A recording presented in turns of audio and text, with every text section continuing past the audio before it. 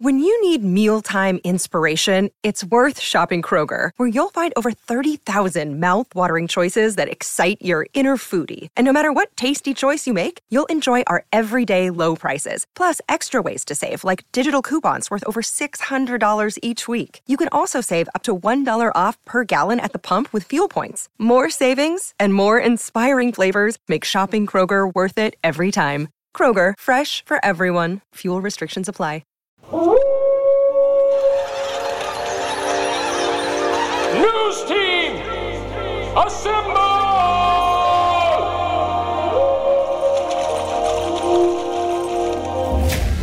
It's back and bigger than ever. It's the unofficial 40 from Soonerscoop.com. Presented by the Choctaw Casino and Resort in Durant. Now, here's the entire Sooner Scoop crew. Carrie, Josh, Eddie, and Bob. All right, we are back. It is the post-Heisman edition of the Choctaw Casinos and Resort in Durant unofficial 40 podcast with the whole crew. Back once again. We just talked to Lincoln Riley and Kyler Murray yesterday, so we'll talk a little bit about that. Lots of recruiting going on as Lincoln Riley just got back in town yesterday for the Sooners' first practice of the spring. He talked about injury news a little bit. We've got that to go over. And obviously, what he was doing out on the road was recruiting. A lot of social media floating around out there about where he's been. Coaches all over the place. Spencer Rattler's been visited. Lincoln was out in California. We talked to him at the press conference about defensive recruiting, and he got asked about coordinators and all that stuff. So plenty to get to. But first, I want to remind you guys, this is the Choctaw Casino and Resort in Durant unofficial 40 podcast. And I want to remind you guys to check them out, ChoctawCasinos.com. It's really close by. Especially if you live in the Dallas area. I know we have probably more Dallas listeners than anywhere else in the country. But Oklahoma City, Tulsa, it's not far away. You don't have to settle for the usual night out. You can go find yourself amongst the slot machines, the table games, the poker room. You can indulge in delicious dining. They've got top entertainment acts coming out there. Chris Stapleton's going to be out there. You get tickets through SeatGeek on that, by the way. And a relaxing new spa. So, look, I've been out there, stayed for the weekend. The restaurants are fantastic. The steakhouse, Gillies, the sports bar, the bowling alley, the theater. It is a fantastic place. So, ChoctawCasinos.com. Go check them out. All right, we're going to welcome in Josh McCuistion to the program first. And I'm going to admit something. This is the second time we've started the podcast because I'm using new equipment today, and I screwed up the podcast. So, Josh, welcome again. Well, and I'm letting everyone behind the curtain. Yeah, I'm here. And, like I said the first time, I never know what to say on the intros. I'm always lost here. And hopefully Bob does not repeatedly dive in and, crash this thing. He tried to do that before. Eddie Radosevich is sitting right across from me. Hello. He's wearing his Old Row Outdoors hat. Is that a marijuana leaf on there? No. It looks like, from afar, it looks like a marijuana. It's a duck. It's a duck? Okay. It'd be pretty cool if it was a marijuana leaf, though. It's a duck. I think people mistake it for a marijuana leaf, though. Really? Has somebody said anything? If they're old and blind like me. I think Carrie, do we need some I think glasses? it's a little darker in here. Yeah, my lights are... I'm so bad about replacing lights. Hey. Bob, you sit next to him in the press box. Does he have binoculars? Yes, he does. Uses them, too. I have very large binoculars. I pretty much watch the entire game through binoculars.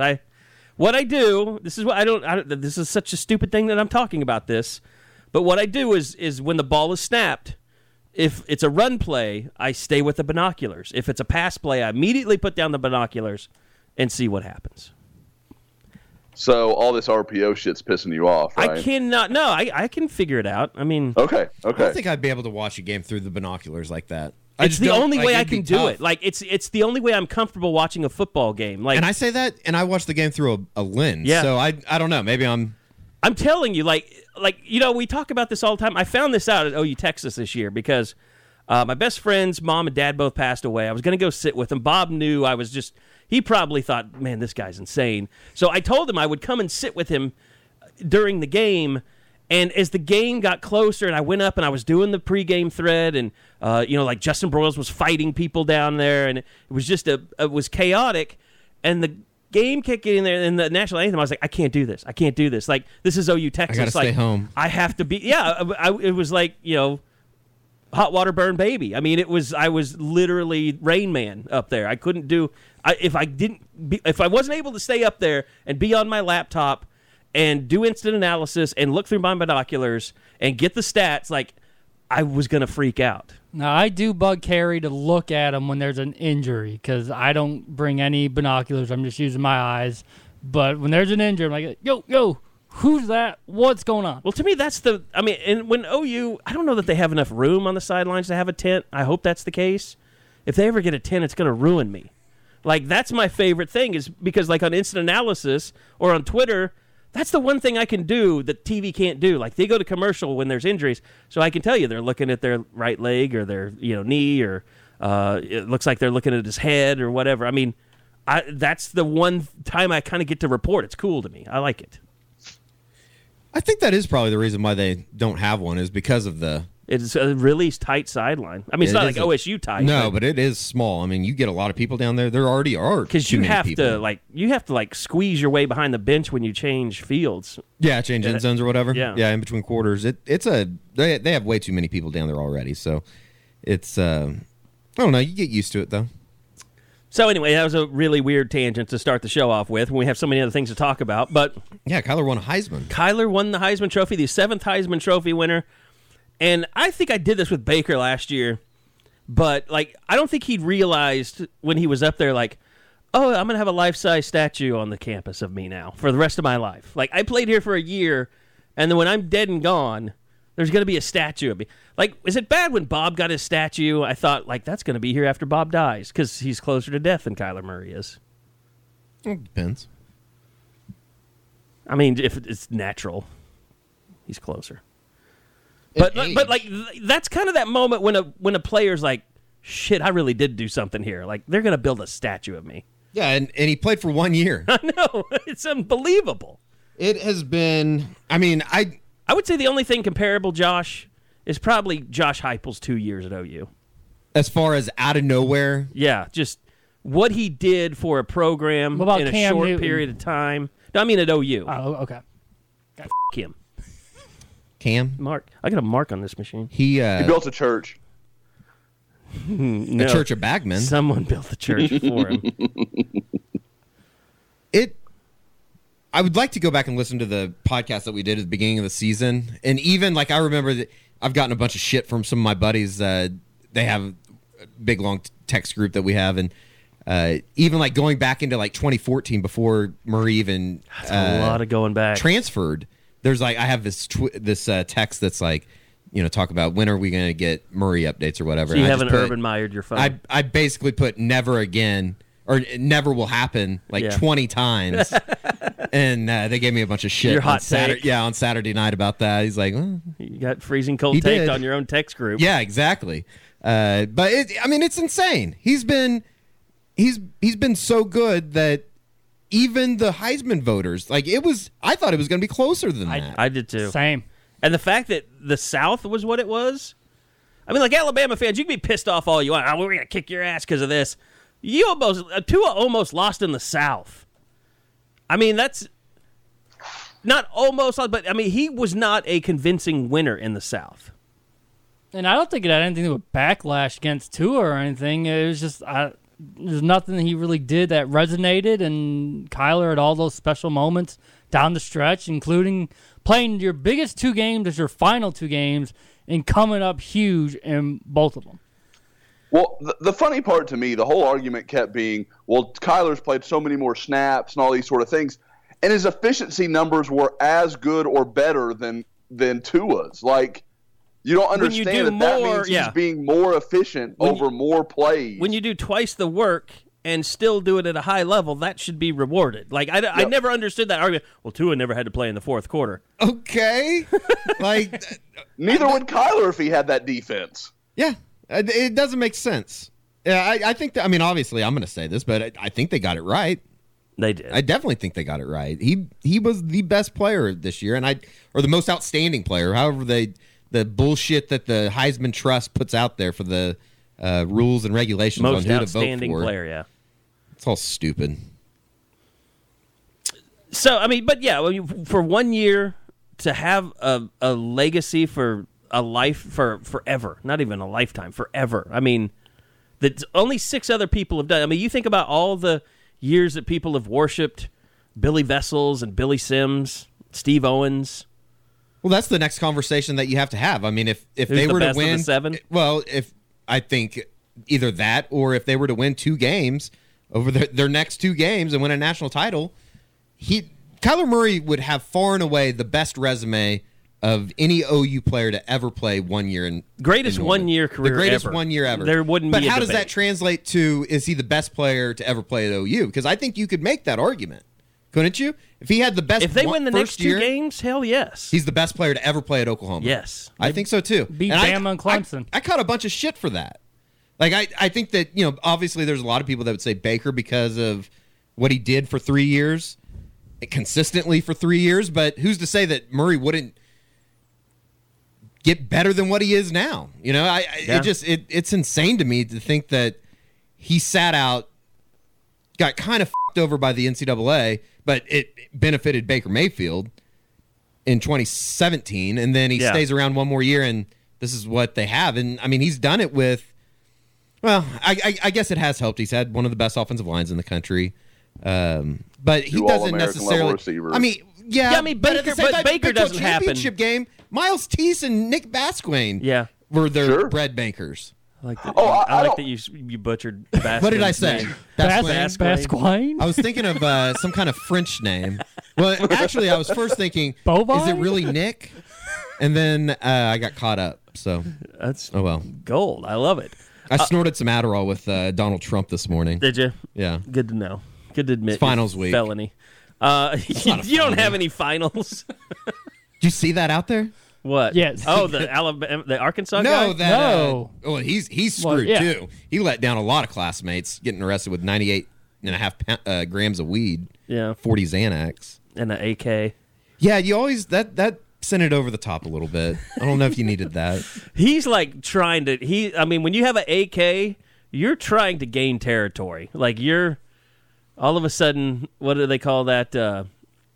Colonialism. Is that Like when you colonialism? try and take over other nations. Oh, like yeah. He's trying to take over the Arkansas drug trade. I would imagine that's a pretty steady business For weed, yeah. in Fayetteville. Well, any college town, but Well, that guy probably in Fayetteville, secretly for sure. lobbied to get marijuana voted down in Arkansas. probably. Although, if you got an AK, I don't know if you're lobbying. You probably don't have a voter identification card if you have. Well, there'd be a lot of gun people that'll take offense to that, but whatever. But yeah, you have to be a great to be the best. So I mean, hell, I mean, I think I'm of that opinion that the Selmans need to have. I mean, they need to have a defensive, especially in this day and age. They need to have a defensive square or something. Because those guys never win the Heisman. They're never going to win that. I mean, Charles Woodson. Shit, who's going to make it from this group? Well, Nobody. You'd have to start going that's back what I'm a couple saying. years. You need to have something for people to aspire to maybe on the defensive side of the ball. If they start playing better defensively, you can start pushing that to get something built to further along the new Like classes. Gerald McCoy, Leroy, Teddy'd probably be in there. Bosworth. You did have to put Teddy in there, didn't you? He's Would he? consensus. But 2-time Butkus? Yeah, I think he would. I think he'd make it make the cut. Does Roy Williams make the Yes. cut? Yes. Yeah. And then we have to have 5,000 Twitter polls about you better do the Superman pose. What think would you he'd be guys a say the great baseline is? safety Like coach. 2 national awards? Like you had to win an Outland and a Nagurski or something like that? Well, like, I mean, Derek Strait won the Thorpe and the Nagurski. So, yeah, I mean, I'd have no problem with him being there. He's a great player. They're running out of campus space. They're going to have to call out Boone Pickens before he dies to figure out how to. What was the term that they did with all those houses up there? They didn't acquire them, but it was like university. God damn it! I don't even know what it's called. It's been a while since they've done that. I'm not rich enough or smart enough to know what it's called. everybody's gonna be yelling at us. Listening back to the podcast. Sorry, land people. Sorry, real estate moguls. Yeah, it'll come to me. But yeah, that's a. I don't know. If you made a defensive legends park, I mean, Switzer had so many. Because I mean, you got to think about like Ricky Dixon. I mean, there's so many people that you don't think about that were consensus All-Americans. Yeah. There were. Was Dusty ever consensus? I don't know if he was consensus. I would doubt it because of what happened to him late in his career. Maybe he didn't get all those votes that you would normally get. Well, the consensus All-American status kind of took a hit this week with Kyler Murray not being named one. And I mean, it really doesn't matter. I'm sure he'd rather take the Heisman anyways, but it is kind of funny that the last time it happened was 2000 when Chris Winking won the Heisman, but wasn't the consensus All-American. Kyler was the AP Player of the Year, right? AP Player of the Year, and what was the other one? He had 2 of the 5. Well, he won the Davey O'Brien. That's right. And then the Walter Camp went to Tua. And then the Maxwell went to Tua. Yeah. Yes. So anyway, I think what we were initially talking about was Kyler and moving forward and Baker and, is it the best ever? Here's what I think is probably, and I asked him about this yesterday, and he kind of, I think him watching Baker do what he's done this year makes him, say, if he's doing it, I can do it. Like, that's got to run through your mind. Like, what am I leaving on the table? Because if Baker can do it, I think I just played just like Baker did. I think I'm as good as him. I think the other funny part of this whole thing has been like, SI came out with something today, a story about how Baker had sent his name in to get the Kyler, had sent his name in to get the draft grade. Why wouldn't he? Like, I don't understand how that's such a big deal. Well, and there was a time when I thought it might be a possibility he could come back to OU. I think that's not a possibility now. No. Right. Financially, though, if it came down to financials, I think football's the way to go. No. No? Look at on. Like that first contract, obviously look you're at going to Bryce Harper, what he's staring in the face. Look at Pujols. Look at Mike Trout. Those are 13-time All-Stars though.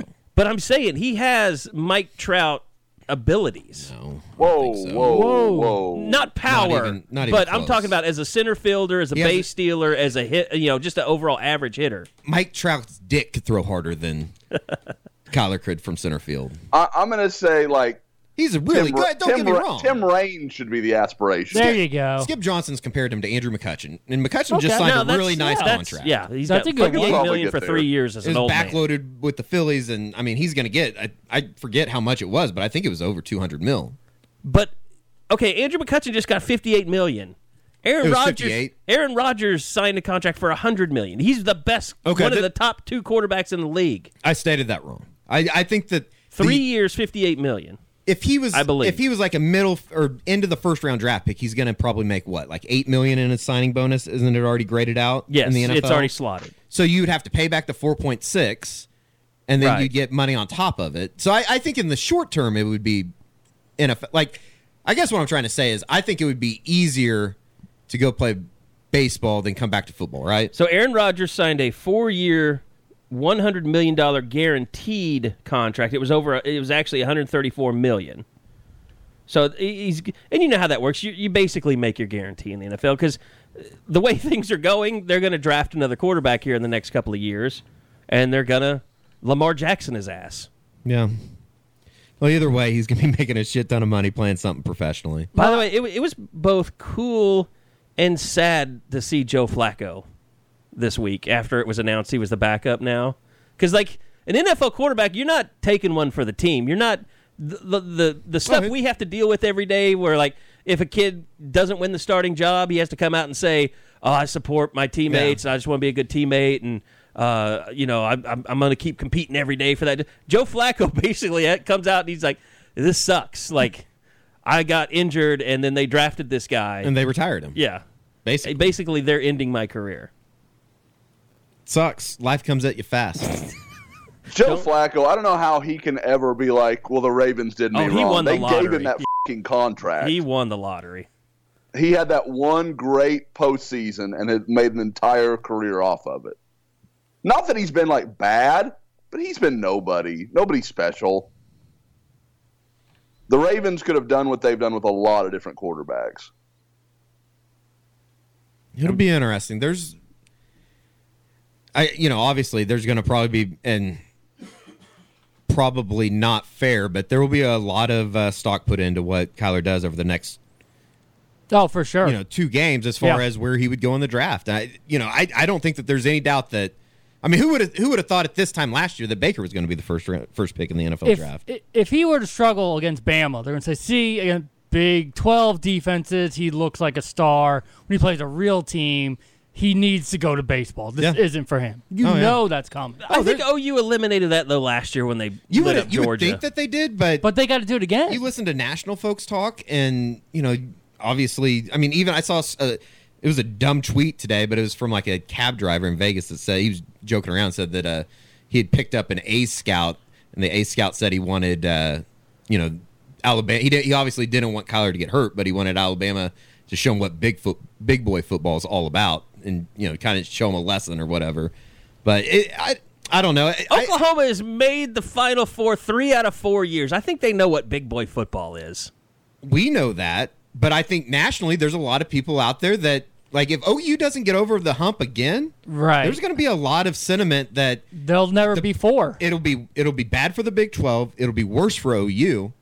As far as I don't think under this format the Big 12 won't get the benefit of the doubt anymore. I agree. And I don't think 100%. they would have this year if it wasn't Oklahoma. It needs to be a competitive game. If it would have been right, if it would have been TCU or Baylor or OSU even, they're not getting in ahead of Ohio State. And I think that's why Bowlesby came out yesterday in the Athletic and said it's time. Little balls built, Bob. I think balls built, he understands. And say that. Here's the problem, and I've said this before: the College Football Playoff Committee, they're all about brand names. Absolutely, they're all they got about what brand they wanted. names. They got their blue bloods in there. So, and it's run by. It's not just run by the Power 5 conferences; it's run by the blue bloods.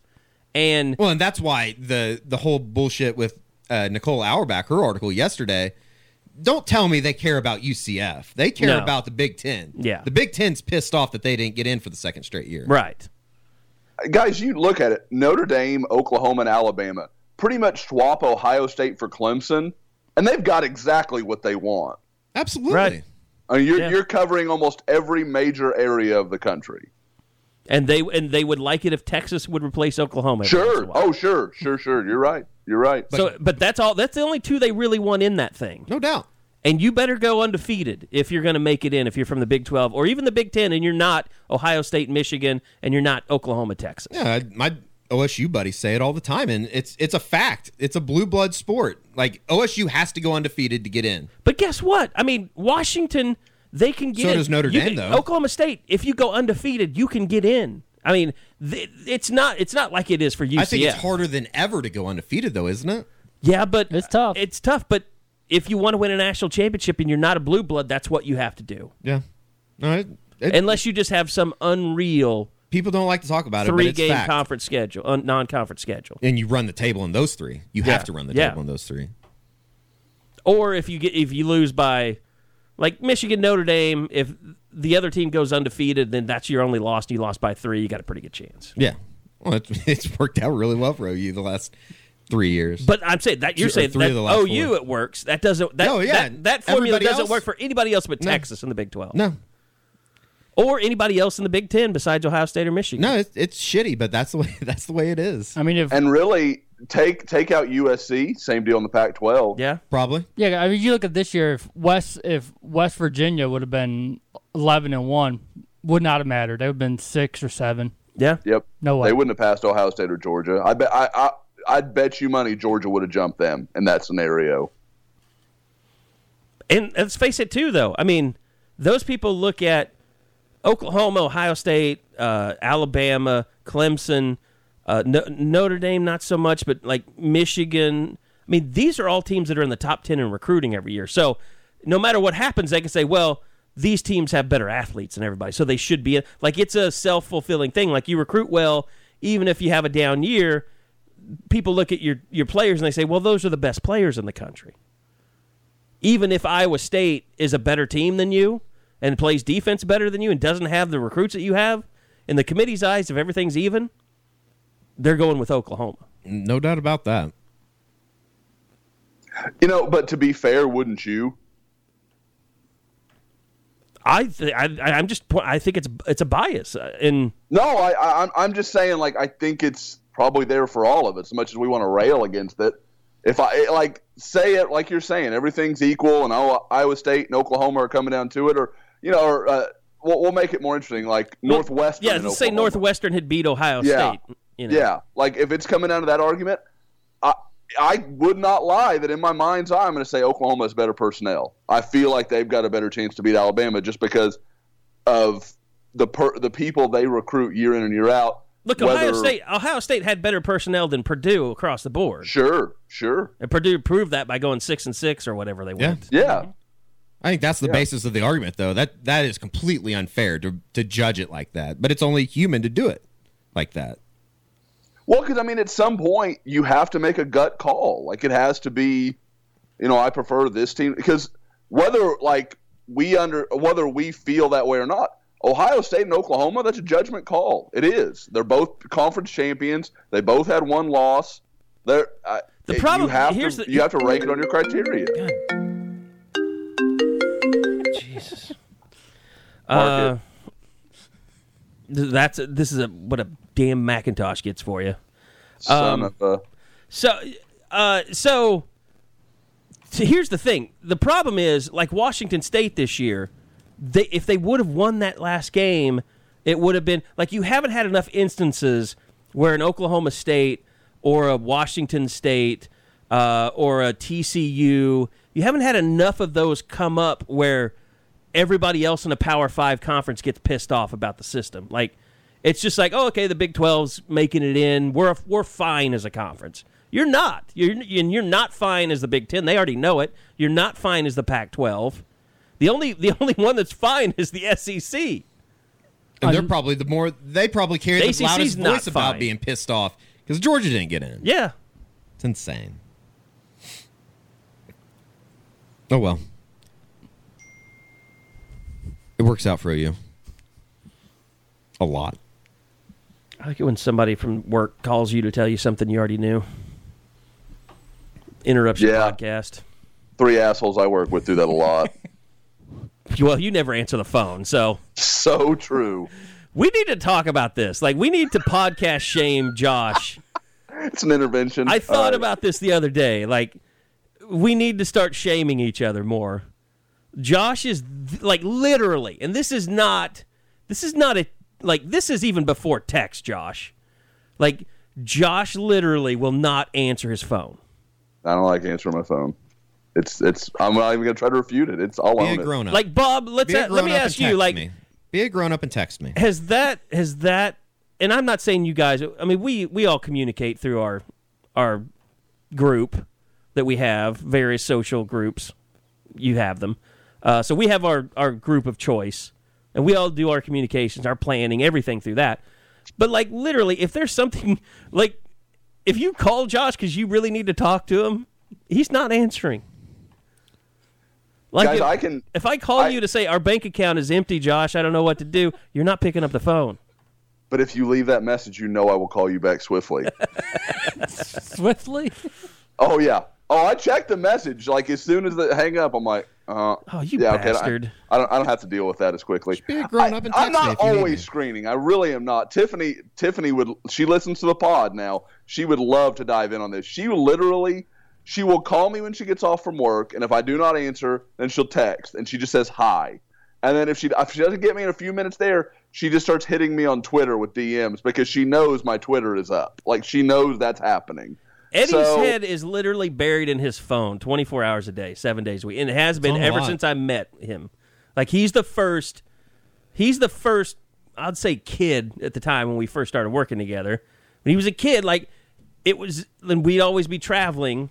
Like, it astounded me at how much his face was buried in his phone. And now I'm just as bad. I'm just trying to keep up with the world. And you do a great job of that. The news You're always stop. And like we always appreciate. Like, Eddie is kind of our on the beat guy. Like, you wonder, like, what does Eddie do besides shoot video? Like, Eddie basically tells us everything that's going on in the world. And sometimes, like, I will see something and I'll start to send the message, and Eddie pops up before I can even do anything. That happens a lot as far as somebody will send me something. I'm like, yeah, I saw that a couple hours ago. Just really condescending. And I hate saying that, but it's like it Like, does you're too late, bro. It aggravates me too. Yeah. It's like that happened. Like somebody will send something that happened like a week ago. It's like It's like, Jesus yes, Christ, like your where have mother. you been? Yeah. Like your mom always. And then I'm like, oh yeah, nobody else is just plugged in all day on their phone. It's kind of pathetic. And that's the call, though. What's the proper protocol on that? Because I'll get stuff from my buddies, and I'm like, it'll be in my group text, and they're like, Josh, you hear about this? I'm like, literally, you're linking something from our site. Like, yeah, I heard about it. Like, I got my it. name is on the byline on that thing you just sent me. I don't Josh, think people did you read hear they got bylines. this recruit? I Yeah, really don't. yeah, I did the interview. Yeah, that's kind of like somebody saying, "Did you hear what Ben Powers said about crushing kids' teeth in on the 4th?" Yes, I asked the Yes. question. I was also in Arlington when he said it the first time around. Yeah, the crush people's dreams. Yeah, crushing people's dreams. That one's better. I like that one better. Oh, it's way Oh, better. yeah. Yeah. yeah. And it was I like- unexpected. Like, we didn't know he was so insane. At that Powers are a goddamn gift to Earth, is what they are. Are they not the greatest? They are. Like, I think I made Gabe Eichert mad because I said Ben Powers is the best offensive line interview in the history of OU football. And, of course, I did it kind of take a dig at him because Gabe was very personable and, even when he was playing, he was a great interview because he gave you whatever you wanted and more. But Ben Powers, you know what I love most about Ben is he has replaced Bob Stoops as the guy that makes you work to get a quote. Lincoln's he's a quote He doesn't whore. say much. Lincoln will tell you. He will answer anything. He won't say much. Powers, you do Yeah. have to work for You it. don't know what's going to trigger it, too. Yes. You think you asked a good question? Nope, it falls completely flat. Well, but here's the thing: when it falls flat, it's just like the Quinnen Williams questions yesterday at the end. It's like Garen Emig asked him if he'd seen Quinnen Williams on tape, and he was an Outland Trophy winner. What do you think? He said he's a really good player. And he said, "Well, is he comparable to anybody you've seen this year?" And he said, "He's a real good. He's a really good player. I'm looking forward to playing him." I would imagine he has wet dreams about physical contact with a guy like Quinton Williams. I would watch what you say. I think any really good offensive lineman would. I mean, that's going to be the biggest matchup of the year for them. Yeah. With that defensive line.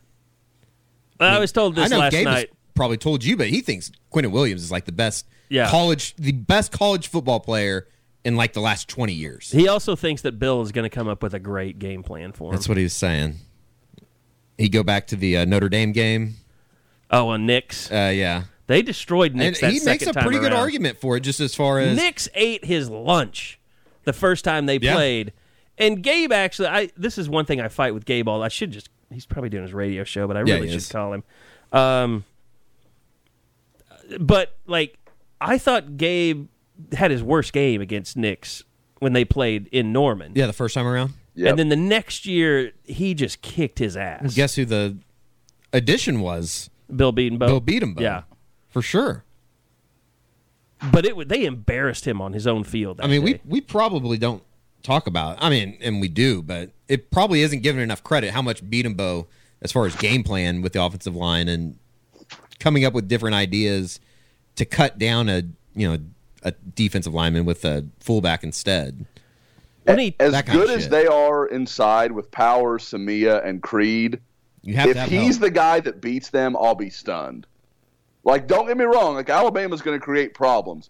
But if he's, like, setting up shop in the backfield, that will blow me away because of that trio and having Bill to have a month to design, this is how we're going to deal with him. It'll be interesting to see Trey Sermon's patient approach. Yes. If that hurts them in this game and if Kennedy Brooks is a better running back against this defense. I think Kennedy Brooks is a better running back against any defense. Is that fair? That's fair. I mean, I wouldn't argue that opinion too much. He didn't do much against Texas, but I think they just felt like when they got the lead, they wanted to have a veteran in there. Hold on to the ball.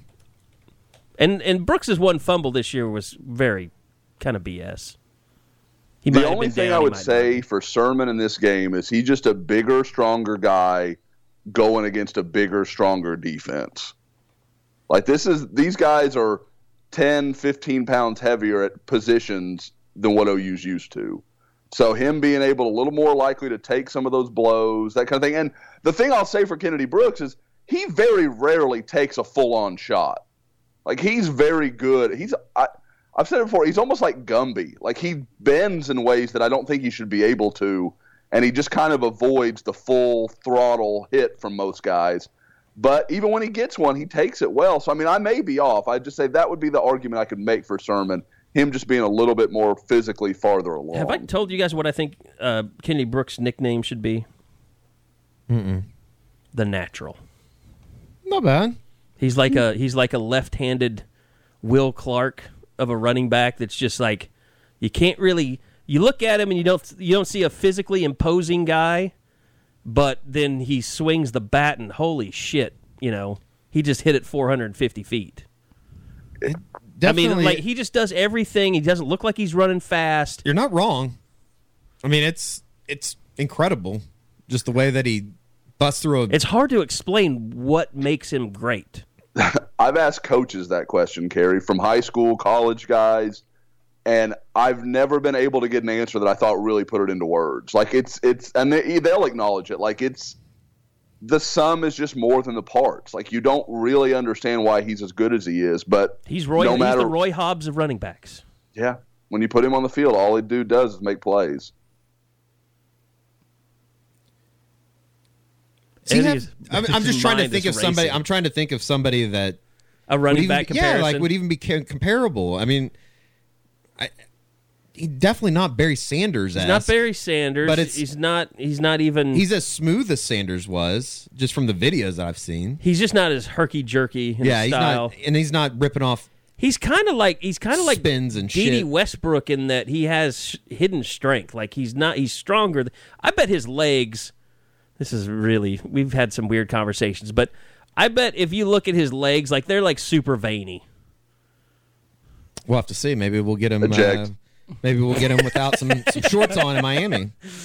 I know, Brooks. I mean, I just see pulsating thighs. Like if you see him up close, like I think that there's some superhuman strength in there somewhere in his legs.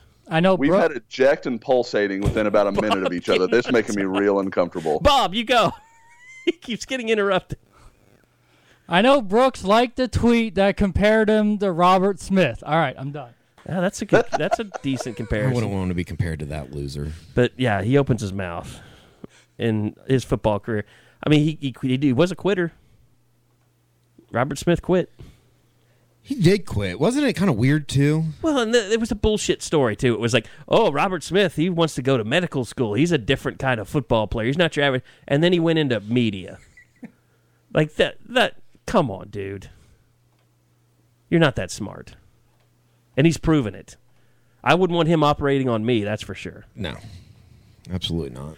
Okay, so Lincoln Riley's been jetting all over the place. Let's get to some recruiting trail stuff. First, before we do that, I want to remind you guys that Eskridge Lexus in Oklahoma City sending us down to the Orange Bowl. We're going to be doing a lot of reports while we're there, thanks to Eskridge. And it's December to Remember event right now. They've got all the 2019s on the lots with deep discounts. And if you go in there and tell them you're a Sooner Scoop podcast listener, Soonerscoop.com subscriber, you'll get even deeper discounts. So if you're looking at a new car, you want to get something nice, maybe like the RX 350, the SUV. We've driven that one this year, the ES. If you're the businessman on the go and you just want a really nice sedan, go check it out. They've got lots of different models for you to choose from. Luxury vehicles, and they are, I can tell you, I've driven one for 10 years now. It's the best car. I'll never have anything else but a Lexus. So Eskridge Lexus, thanks to them, EskridgeLexus.com. Give Ed Eskridge a call if you're looking for your new Lexus and get a great discount. Okay, so Lincoln Riley, his assistants have been out on the road. I would say, I don't know, I mean, to me, it looks like if you're talking about defensive coaches, we can get into all this stuff, but Tim Kish, Kerry Cooks, and Calvin Thibodeau really have been spearheading the defensive recruiting along with Lincoln, wouldn't you say? Yeah, I mean, that's not too out of the ordinary. I mean, Lincoln as Diaco is not. I guess that's one thing to point out. Yes. I mean, or Ruffin, really, that much. Yeah, you figure Ruffin probably can't travel that well that often. Yeah. Probably got to make sure you space out those trips. And he might be Becky Norman trying to think of a game plan. Well, and they've got to have someone planning practices and running practices. I'm assuming. I meant to ask Lincoln that yesterday, but I would assume that's one of his biggest responsibilities right now. Yeah, I mean, the thing with Lincoln, he's fought so hard the last 2 years to not be an offensive head coach, to be in there with all defensive kids, that this is where it pays off. This is where it's really going to pay off because you have the uncertainty, defensive coordinator, defensive staff, and I just don't think it's going to matter too much in the grand scheme of things because Lincoln Riley's been there the entire step of the way to let those kids, to let those parents know exactly what is about to go down. Now let's talk about, just defensively, Josh, just your read on kids in general. How has it been? How have guys kind of reacted to not knowing who their defensive coordinator is going to be, possibly not knowing who their position coach is going to be? Yeah, and, guys, I know the four of us have talked about it, and I've kind of been working on a story and talking to a lot of the defensive commitments. And, most of them are handling it. It's kind of a we trust Lincoln thing. They trust that he's going to go out and make the changes that need to be made. To a man, they all, we loved Coach Dukes. We liked him. We were going to play for him, but we understand why the choice was made. So, I mean, it's been a lot of very politically savvy answers, basically. But it's just interesting because you can tell, especially with the guys that are uncommitted. Like I kind of talked to Jeremiah Cradell about it the other night, and just kind of, we just got into a kind of an offhanded conversation. I was like, man, I'd love to be a fly on the wall, hearing what they're telling you about this, what the defense is going to be like, how they're going to present it, what are they telling you? And he was like, and he just made it clear that there's not a definitive answer. It's not like OU's telling, like they haven't developed a company line and say, well, this is it, and they just repeat it to every guy. I think it's just more of a, guys, we've made the playoffs, we want to see this thing through, and then after the season, we're going to come up with some ideas and decide what direction we need to go. But again, I think with all these kids, they just trust that Lincoln Riley, because they all have real relationships with him rather than just kind of peripheral, well, okay, he came in for an in-home visit or whatever. They know him. They trust him. They know he's revered as a really smart head coach, so they think it's going to be fine. But again, I think all these kids also acknowledge that they're going into this a little bit blind. And you heard Riley yesterday give his explanation about how if you were a senior on his team, what would you rather him be focused on? The search defensive coordinator or getting the team ready for the college football playoff? I never heard it phrased that way. It's still kind of political type of answer, but it's what he's going with now. Well, I think it's kind of a, I don't know about genius move, but it does make sense. I mean, who's going to argue against that if you're a recruit, that he's going to stick up for you if you're on his team?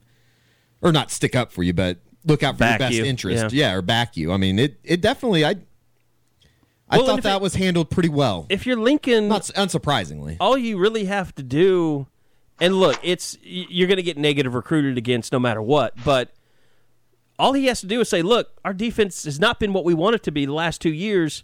We still made the college football playoff. So, we're going to get better. You're going to make us better. We're still going to go to the college football playoff even with the defenses that we have right now. So we're going to go and if we get our defense better, we're actually going to win the college football playoffs.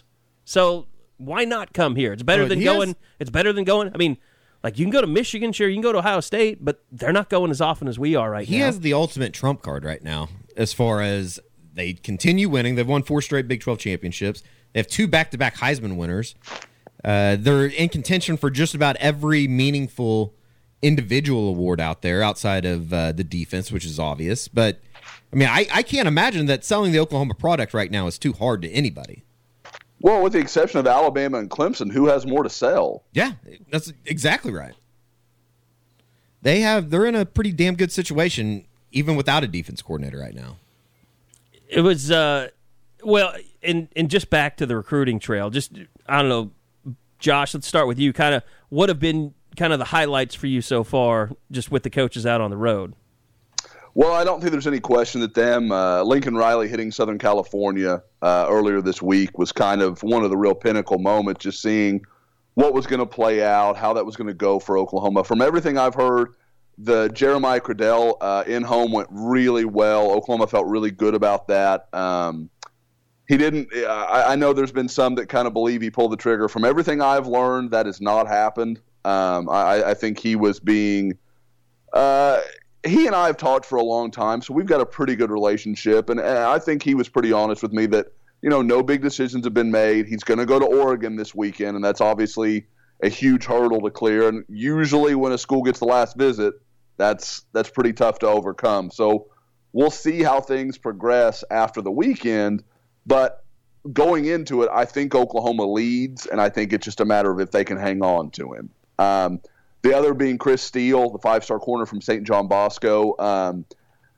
I think that visit went well. I think it was kind of like Marvin Wilson a few years ago. Oklahoma went in there. They gave it their best shot. They tried to sell. But they probably were never, no matter what was said in that in-home visit, they could have told him, we're going to hire your 3 favorite high school coaches. And he's probably still not coming to Oklahoma. So what if they would have dropped like a $25,000 bag? Yeah, I mean, okay, hey, I don't know what Chris's price is, but maybe there's a price there. Everybody's got their own price. Exactly, but with that notable exception, I think Oklahoma. I think everybody pretty much expects him to go to Florida, and there's not a lot I've heard to change that. So I think that was kind of the big one of this week, and then I continue to hear really positive stuff about Marcus Stripling. LaRon Stokes, the defensive end from NEO. We can get into him a little bit if we want to. But Riley went and saw him this week, and he'll take his official this weekend. So I think Oklahoma's going to get some good news on Wednesday. I don't know how much of it just yet. Well, Josh, I was pretty surprised at how big Stokes really is. Sometimes you like seeing these guys take pictures with those coaches to get a better feel of how big or how tall, how strong they really are. Seems like a legit dude, and you mentioned him coming in this weekend. How is this weekend shaping up? Are there any last-minute changes, or are we still pretty good to go from what we've been hearing? It looks like it's going to be 3 guys. Obviously, Tommy Kennedy, we should probably talk a little bit about him. The Butler grad transfer, as I butchered multiple times last night, he's on campus right now. I think Oklahoma's in really good shape there. I think he became more important after Myron Cunningham picked Arkansas earlier this week. A guy that could be a plug-and-play type guy on the offensive line. At the very worst is very good, experience depth that Oklahoma would bring in. But I guess with this is awful. Weekend visits. Wow, totally lost my train of thought. Tommy Kennedy took me somewhere else. But yeah, weekend visits. I think you're looking at Ramondre Stevenson is still a good possibility. I think it's kind of it's been set. We'll see if he actually does it. And I think it's not so much a matter of if he will or won't eventually take a trip. It's just whether it will be this weekend. LaRon Stokes, who already mentioned, the defensive lineman from NEO, and as Bob said, really big, impressive-looking guy. From what I've heard, there's a lot they like about his versatility. I think they feel like he can line up in a lot of different ways and be a pretty natural fit for what OU's done defensively over the last few years. Now, what that means going forward, it's hard to say. The final one is probably the most interesting one, and that's Tyrion Davis, the running back from Baton Rouge that's committed to LSU. Now, I say most interesting. I think it's going to be really hard for anything to come out of this trip. But like Stevenson, if he makes that trip up, he's been up there numerous times. Norman, Oklahoma in December is not exactly a hot vacation spot, so it's not like he's going to do it just to kind of go goof around. So Oklahoma, maybe they could shock the world, but it would be pretty surprising. But the thing I will say is he's never, ever shut the door in Oklahoma. He has stayed in frequent contact with Jay Boulware. There's always been good conversation. He's talked to me. He's talked to other reporters. So there's always been some affinity for Oklahoma. And if Oklahoma can get him up, then, maybe he could be the big surprise of this first signing day. Do you like when they bring two of the same position when there's only one spot to fill? I think it's situational. In this one, I don't mind it so much because I think they know Tyrion Davis is a long shot. I think they know that, especially with the new offer from USC going to Ramondre Stevenson yesterday, that maybe they get him on campus and say, because he doesn't know what Davis's situation is. He has no idea. So they can kind of be like, we really like this high school kid, but we need an instant guy. So if you want this spot, it's the only one we have, and you can take it now. And then they can even push him into, okay, why don't you go ahead and sign Hurley? So it creates some availability, some pressure. I think sometimes it's a risk, but I don't think in this situation you're really having to juggle too much, because the idea that Davis is going to flip over the weekend is pretty unlikely. But you can get a guess where he is and then say, okay, we're going to push for Stevenson. So it allows you to kind of see where things are. But, yeah, it's a great question because I don't think it works every weekend. And then, Josh, I guess the last one from me, let's talk about Jordan Battle with Dax Hill and all that stuff going on. Does it help OU at all here the next 48 hours or so to try to flip Battle? Well, and Bob, you read the same stuff I did. There was a lot of initial reporting and kind of gossip that, well, okay, that means Jordan Battle's out at Alabama. I talked to Alabama people. That was not true. Now, there is a first come, first serve, and with the reality that Battle – I heard that, and within like 12 hours, Battle jumped up his commitment date. I think that's pretty telling. I think that may tell you what he's thinking. My problem with Battle is, even if you want to say, okay, he's not going to go to Alabama, what has given anyone any impression that he's going to choose Oklahoma over Ohio State, where he's been committed for months and months and months? I understand that he's got the friendship with Jaden Davis, and there's a connection there, and that does help Oklahoma. But is it enough to overcome all that Ohio State has to sell in the defensive secondary? I mean, you come here, odds are you're going to be a draft pick. Like, I don't know that I can believe that, especially when OU has they're almost hamstrung in the way they can recruit him, because they can't tell him who their defensive coordinator is going to be. They can't tell him how he's going to be used. They can't, there's so much that's unknown that really the only thing they can sell him on is, at safety, you might start next year. That's how dire it is for us. And Jordan Battle's a great player, so that it's not like they're selling something that they shouldn't. He is a guy that could come in and make that kind of impact. But I think even if Alabama's out, which I don't believe they are, and I think that's what he'll choose tomorrow, if they're out, I still think he ends up at Ohio State. What if they offer the defense coordinator position to Jordan Battle? Well, now I don't know. What are the NCAA rules on that, Eddie? Have you been looking that up and doing a little research? I guess he would have to become a player a player coach. I think that's against even state rules. I think you have to have a college degree. Okay, I think so. Can you, it'd be a way around paying the players. I mean, it's really kind of genius. It's kind of like making a player a GA. You got to go do the undergrad before you can do the graduate. That's true. Yeah, well, right. Eddie's taking Calcaterra to Cleveland. Well, that's professional. That's professional ball. So he was just asking if you could do it in college. So does Eddie, in this plan, does Grant just sit out the year until he's eligible for the NFL draft? Well, he'd have to retire. Okay, so he's hanging up his spurs after 2 years. I got it. You want to play college football and possibly risk CTE, or do you want to go live on the banks of the Erie with me, Baker, and his wife? And chase some Ohio Strange? Yeah, absolutely. Yeah, okay. Maybe contract syphilis. Jesus. I didn't talk fast enough. Better than the AIDS. God damn it. Still not waiting for the recruiting talk to end.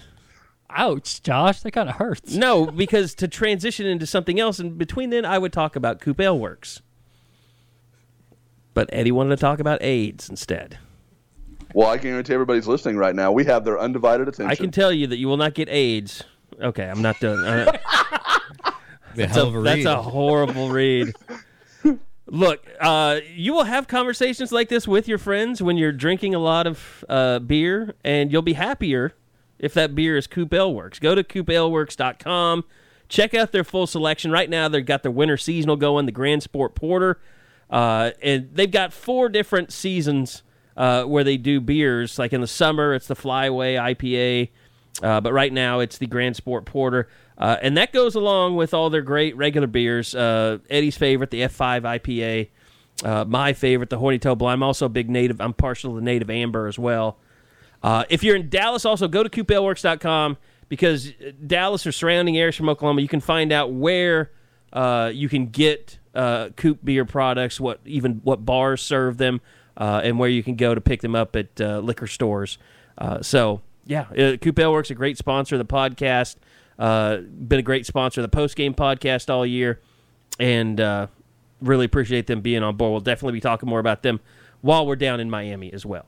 Okay, so we've kind of hit the gamut here, but Lincoln Riley did talk to the media for about 20 minutes yesterday. I'm curious, Bob and Eddie, kind of what were your big takeaways there? Honestly, I thought the biggest takeaway was the Marquise Brown news that he didn't have a procedure. And I don't know if that really tips any hands or shows any direction on what they feel like is gonna happen with him, or if he's even going to be available come the 29th. But it was kind of the way that we understood it, though. If he had a procedure, he's probably going to be shelved for the year, right? Well, yeah. I mean, I thought there was. This is just and that's going against girls, Tua, us girls talking. I think there were two things that could have happened. I think it was either a sprained ligament in his foot or like a Liz Frank injury. Yeah. Which if you have a Liz Frank, then you're going to have surgery because you're going to be out for a very long time. Yeah, that's one of those things. I mean, anybody that's a Thunder fan out there is well versed in the Liz Frank injury. So that's good news because I don't think they can win this game even without Marquise Brown on the field. Lincoln really gave no indication, though, yesterday. Of not either way on a lot of guys. Yeah, and you had to figure he's been on the road. They're not doing anything. They're not asking them to do anything. I think they know that. They know who's going to be. Oh yeah, but they know available. what the injury is. Yeah, and, I mean that's the thing that's kind of insulting. Yeah, but, that's never. He's never going to say it. It's just so. It's insulting. Until it's like, get the injury report. What's going on with what's wrong with Marquise Brown? Well, we're hoping to find out. Like having to dude, look at it's 2 weeks after. Break down pictures of him at a Kodak Black concert in Oklahoma City. Oh, he doesn't have a boot. No, but asking for my biggest takeaway is that Alabama farm system quote that he threw out there because he might be getting ready to do just that in terms of getting ready to get all that turnover in terms of his coaches and just keep that train moving. It's amazing because until you become a head coach, those things like replacing people that leave. I mean, that was really what led to the dark times for Bob Stoops is losing. He just kept losing too many assistants, and eventually he brought in some. He lost Kevin Wilson, and he had to make James Patton his offensive line coach. He brought in Bruce Kittle. Bobby Jack Wright got a little long in the tooth. We all know that Jackie Shipp stopped recruiting as hard as he once did. And there was no – it's like they talk about players need to have competition. Well, Nick Saban's actually made it where coaches have competition. Like, if you're not doing your job, I got somebody right behind you here that wants this job really bad. Even if it's DJ Durkin. Jesus. It's the most – like, I'm serious. Like, do you think Tom Herman has volunteered to go coach up there during this next month? Oh, he probably would if Nick wanted him. Like, get your crazy ass out of here, though. Have we checked on Jerry Sandusky's parole situation? Well, Zach Smith might be coaching wide receivers before the end of the week. Could be. At Alabama. And I would have to apologize to you because that would have to do with our personal beef. And sorry, Lincoln. Yeah. It's bad. Just be Zach getting his revenge. I get it. Just to get it against you. Yeah. No, it's totally what it would be about. I mean, Zach clearly holds a grudge really well. I mean, you can say a lot of things about Saban. He's not harboring wife beaters. Yeah, he's just harboring guys that maybe kill players loosely connected to the murder of somebody. They should hire Brian Kelly. They should see if he will. I was waiting. Oh, you should hire Brian Kelly? No, Alabama.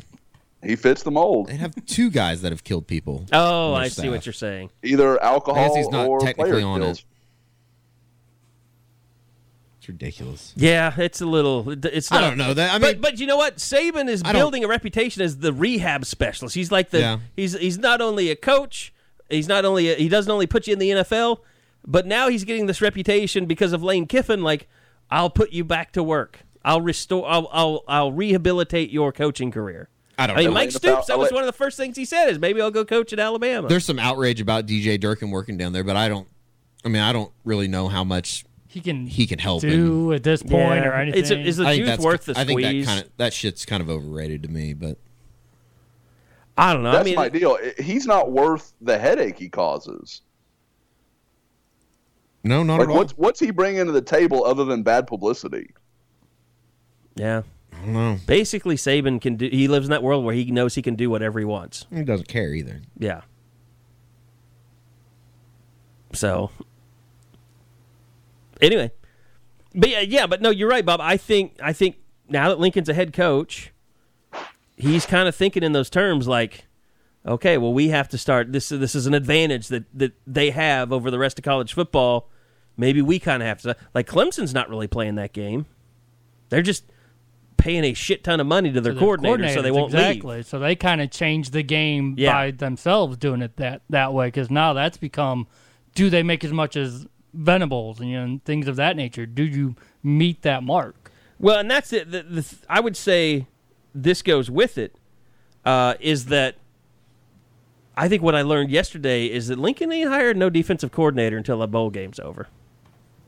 And it also makes you wonder, like Pete Golding, what's he getting, $800,000 or something? $650 is what he makes for Bama. Like, he's a guy a lot of people would love to have, but he knows if he stays at Bama, he's going to get a head coaching job if he rides that thing out, and that's the ultimate goal. Like, if you're at Alabama in that system, and maybe Lincoln's speaking to that a little bit too when he says that, is maybe he just tipped his hand a little bit that he's not going to be able to get Pete Golding because that system that's in place keeps coaches from leaving.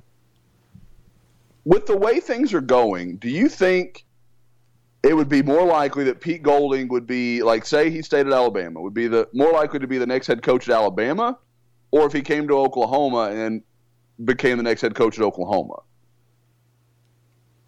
You mean from if he if became the defensive Riley went to the coordinator? NFL or Saban retired? Which one do you think is more likely to happen and play out quicker? Oh, I think if Saban retires, Alabama goes full bore after Kirby Smart. If Georgia continues down the road they're going. Yeah. We'll see what happens to Pruitt at Tennessee. But Kirby's a UGA guy. Speaking about hiring scumbags, he interviewed both Jeff Levy and Briles. Kendall Briles. Maybe he's just getting tips on how how the to hell get is away Kendall with systematic Briles rape. stayed so clean? Well, and he went from wasn't he somewhere before Houston?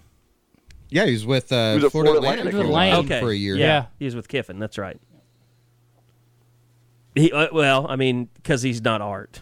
But, it was a bad look because he and Jeff Levy were both the most vocal about how screwed he was getting. Their dad or their daddy, their father-in-law.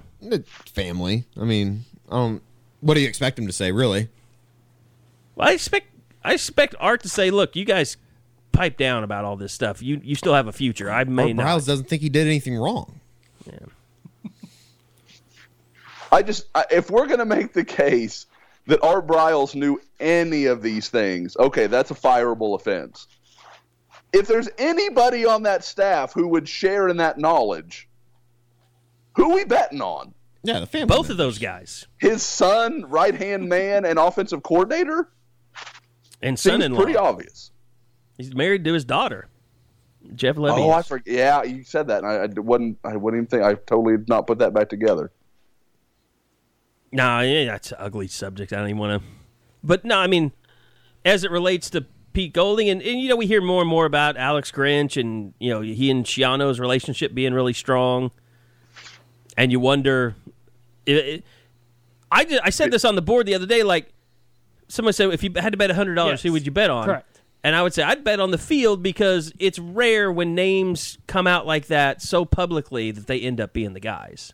Well, and stay there for so long. Yeah. Right, that's the point. That's my deal. Like usually they burn out. Because that's why people don't want you involved in their coaching search. It it completely kind of it got both fan bases kind of emboldened around those coaches, like, oh, we can't let these guys go. Which I don't know when that changed. Like, if you're a co-coordinator, and we got to let him go. He's a co-coordinator. He's getting a coordinator job. I mean, that's what happened with Venables. Yeah. Been really weird. I don't know if anybody thought it would work out this way, though, that Oklahoma and Alabama were going to play. I mean, I guess you kind of had an idea that it might have. It was always out there. I mean, things had to fall a certain way, but it wasn't that crazy to say it. I would tell you this, and I think Josh would echo this as well. I think things were heading that direction until this matchup happened. Right. The Pete Golding direction. I think that's fair. If they lose in Morgantown, he's hired. Probably by now. Yep. Which just drives me up a wall that I don't know. Although I still maintain that I think Grinch is a better hire. I know he's not as sexy to OU fans because Golding has been, but he's got power. He's got Power 5 experience. He's got a coordinator. pace of play. Yeah, experience. Yep. He's got a lot more experience dealing with what you will have to deal with as OU's DC than Golding does, which is absolutely none. Yeah, no, I think you're right. I think they're both psychotic for wanting to be defense coordinators in this league. I don't know that they do, or they might have been hired by now. What's so funny is you hear all these, you hear the SEC guys talk, oh, well, the Big 12, they just don't play any defense over there. But when a SEC coordinator or well thought of guy either comes to the Big 12 or has the opportunity to, they either get their head kicked in or secondly, they don't want to do it because they know they know it's not just about, oh, the defense is just really bad. If they had the right guy over there, it'd fix everything. No, it's not. These offenses are stressful in ways the SEC knows nothing about. The reward for doing well in the Big 12 isn't as big as the risk it would be to ruin your reputation, basically. And, I mean, that's basically what happened to Mike Stoops. I mean, be honest, his reputation was ruined over the course of 6 years. And he had a part in it. I mean, it's his fault, but I don't know if it's entirely his fault. But what's amazing is like watching that they've been playing that Alabama Sugar Bowl like crazy on Fox Sports, and you realize Mike Stoops was the defensive coordinator in that game. Like they created a bunch of turnovers, a lot of pressure. Like they were all over AJ McCarron that night. Also had some guys that played in the NFL. Yeah. Well, I mean, if Geno Grissom's good enough for Bill Belichick, he's good enough. Eric for anybody. Stryker was the best player on that field, though. Yeah. Cyrus Kwanjo just got obliterated that night. Yeah, he had a rough night. There's no doubt about that. You clearly weren't watching Deontay Savage. He had a great night as well.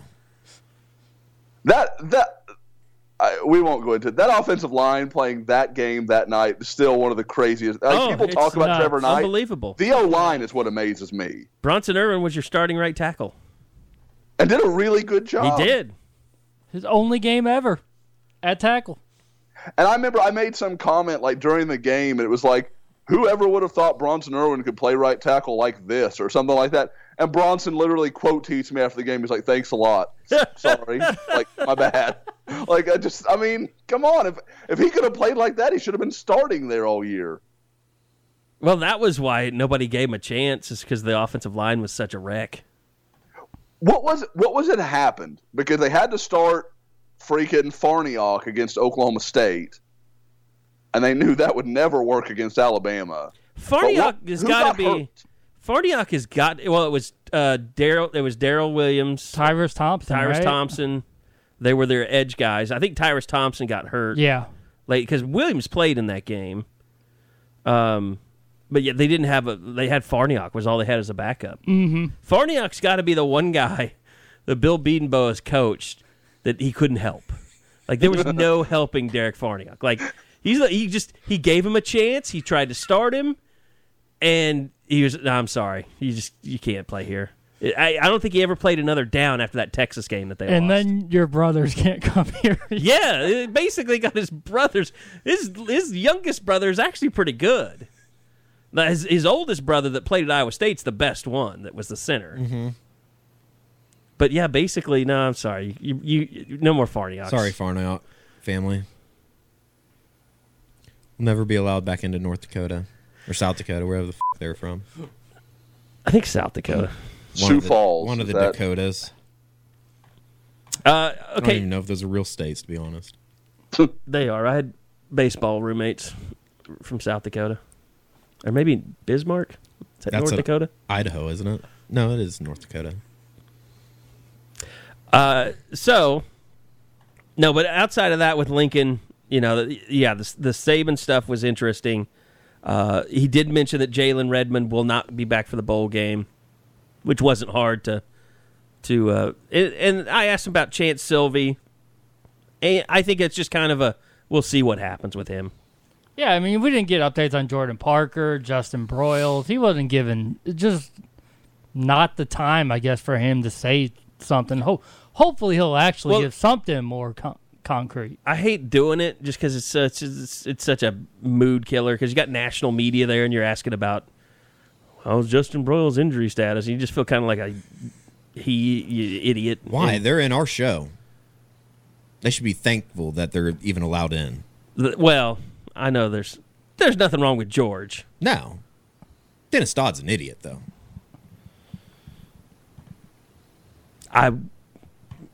Okay. That's my opinion. Fine, and I'm fine with you saying that. It's my opinion. I don't know if I'd go that far, but he's got a very cush job. Okay, then out of touch with reality. Like, I don't know how many jobs like his exist. He might have the only job of its kind. Who's he even work for? CBS. See? There you go. You have no idea. I mean, it's like if... Because everything that he writes is dumb. It's like if AOL had a national writer still that traveled wherever he wanted, got paid a whole lot of money, and just wrote columns. Like, who's really reading that shit? Nobody. I'm answering your question. Well, it goes. We talk about that for conference writers at papers. That's gone. Yeah. So, but yeah, I mean, the injury stuff was out there. I mean, the Kyler Murray. We talked about that at the beginning of the show a little bit. I can't even remember what was in the first episode that we didn't record. Oh, about Kyler knows how it's just. Oh yeah. Stop asking him that question. I know you feel like you have to, and you're breaking new ground if you're going to play football or baseball. Just let it play out. He'll figure things out, especially with the draft. But guess what? At the Orange Bowl on Media Day, at least it's only 45 minutes. He is going to get that question no less than 8 times. He should just have a pre-recorded answer, and then every time it's asked, he just plays it. Well, didn't everybody writes what a giant penis he is? Didn't Gabe sort of do that? Remember Big 12 Media Days with Trevor, Blake Bell, and Gabe kind of gave a... Yeah, probably. Yeah. That seems to ring a bell. But no, I mean, it is amazing what Kyler did, and I would say that I would like to see him try the NFL. I'd like to see what happens. I think he should stay with baseball because I think he can make more money long term. I'd like to see him try the NFL. Just because it would really, he'd be the first 5'9" guy to really break that stereotype. Because people tried to make Baker into a 5'9" guy. And he wasn't. Yeah, he's closer to 6'1" than 5'10". So, outside of that, I mean, the Sooners are back to practice. A lot of young guys are working out right now. We'll find out more on Marquise Brown. The team actually gets there on the 23rd. I'm starting to wonder if we're going to get to talk to any players. Like, it's been hard to do background on some of the stories that I would like to write for this game. And I don't know if there's, from what we were told, there probably won't be any media next week. Besides signing day with Lincoln and Kale. Which seems weird. Yeah. I bet they blow that off, too. By the way, isn't it weird that I just realized this because you mentioned Kale. Like, there's been absolutely no attention placed on Kale as the recruiting coordinator anymore. Lincoln does all of it. I mean, Lincoln's so... And not to say that And I'm not ever present saying that in he recruiting. doesn't, but And then, But he really is. Like, Lincoln really is. I mean, no one looks at Cale as the lead, the recruiting guy and anymore. then Annie Hansen and Yeah. Drew Hill and Chip Viney, they Yeah. do the real legwork behind the scenes. And Lincoln, I don't know how big a role Cale really has yeah. at this point. I mean, He still does a great job with what he has to do, yeah. but his job load But the doesn't people feel who are like- planning all Yeah. the, tweets and social and all that stuff, like, that's not Cale. Exactly. Maybe he has to approve that stuff. I don't know. I doubt anybody would even tell us what the hierarchy is. But, yeah, I mean, just because Lincoln is so forward-facing with recruiting, and it's smart that they do that, you make him the face of your program, you make him the face of recruiting, everyone's... And even as the media, we all just look at it like Lincoln's the guy to go to ask about recruiting stuff. It looks like he enjoys it, too. Yeah. He gets real enthusiasm when he starts talking about that stuff. All right. Josh, anything to add before we get out of here? No, I don't think I've got anything. All right. What happened? It's just The tone. I don't think. I'm never ever. You guys know me. Like when we do this, I'm like a blank slate. So I was not prepared for the next question. So, OU should be done with most of their in-homes. Like I said, we'll track Tommy Kennedy, the Butler grad transfer. He should leave tomorrow since he arrived last night. So Oklahoma will still have him through today and through most of tomorrow. And then he's supposed to go to Miami. But with what's going on at Miami with the Manny Diaz, how that class is kind of falling apart, I don't know what impact that's going to play yet. So I still think Oklahoma's in a good spot for him, and he's probably the most likely guy to pop here in the next 48 hours or so. well, when does the dead period start? It's Monday. 19th is signing day. So On Sunday, contact period. Like you can't do in-homes, I don't Yeah, believe, there'll be no more Sunday. in-homes. Yeah, basically. Yes, right. Pretty much, because a lot of the guys that you're going to be doing that stuff with are going to be on visits this weekend. So pretty much tonight will be the last real in-homes. And to Right. my knowledge, I don't know of Oklahoma being – I certainly don't know of Lincoln Riley being anywhere. I would think assistants maybe for sure, but I haven't heard a couple of any here and there. with Lincoln Riley. I know it's just the class is so full that, don't get me wrong. Dennis Simmons and Cale Gundy may go see Trajan Bridges tonight. But, most of the in-homes at this point are going to be, guys already in the books and that's basically just waiting to sign. by the way, is the Tea Cafe the weirdest offensive lineman food hangout? I eat the same thing as Ben Pollard. I don't know if that's Pad Thai. I don't know if that's good or bad. Well, everything you eat has the potential to kill you. We've learned. Similar frame, Bob. Yes. it might be. It might be a little weird. It's good. I wouldn't say it's the best place on Campus Corner. No. I mean, it's even good. For Thai food, It's I wouldn't fine. even say it's the best. It's a Pad Thai is. The actual restaurant. You like the Pad place Thai. that Yeah, that restaurant's good. they've got some health issues. Yeah, I know. That's why Doesn't matter to me. We had to stop going. I know Eddie's like, well, with a, It makes it better. It makes it better that way. I know Eddie got very triggered when people started reporting them for how they were handling their meat. Or chicken. I worry a lot about how people handle their meat. Go ahead and run with that one. Just do it well. But yeah, I that just like, you tell me like Italian or, like it used to be Johnny's offensive lineman would go there on Tuesdays, which Josh is a huge fan of. Yes. Burger night. Yeah, but that makes sense. It's all you can eat burgers or whatever the half price burgers. Half price burgers. Yeah. So they would go to town. But yeah, just eating a bowl of pad thai. It does sound pretty good. I mean, it sounds good, but that's not an offensive lineman meal. I guess times are changing though. Millennials, kids. I think there'd be a lot of people that say they don't care what they eat as long as they keep playing the way they're doing. Yes, there's no doubt that will happen. All right, that'll do it for this episode. We'll be back again next week, I think. You think Are we'll be post signing day Wednesday or Thursday? Oh, that's a good Maybe question. still be determined. Yeah, we'll probably be back again on Thursday next week, so you might prepare for that. that'll give us time to break down the signing day stuff. So, but that'll do it for this show. Thanks to Josh. Thanks to Eddie. Thanks to Bob. I'm Kerry Murdoch, and we'll see you right here back again next week on the Choctaw Casino and Resort in Durant, Unofficial 40 Podcast.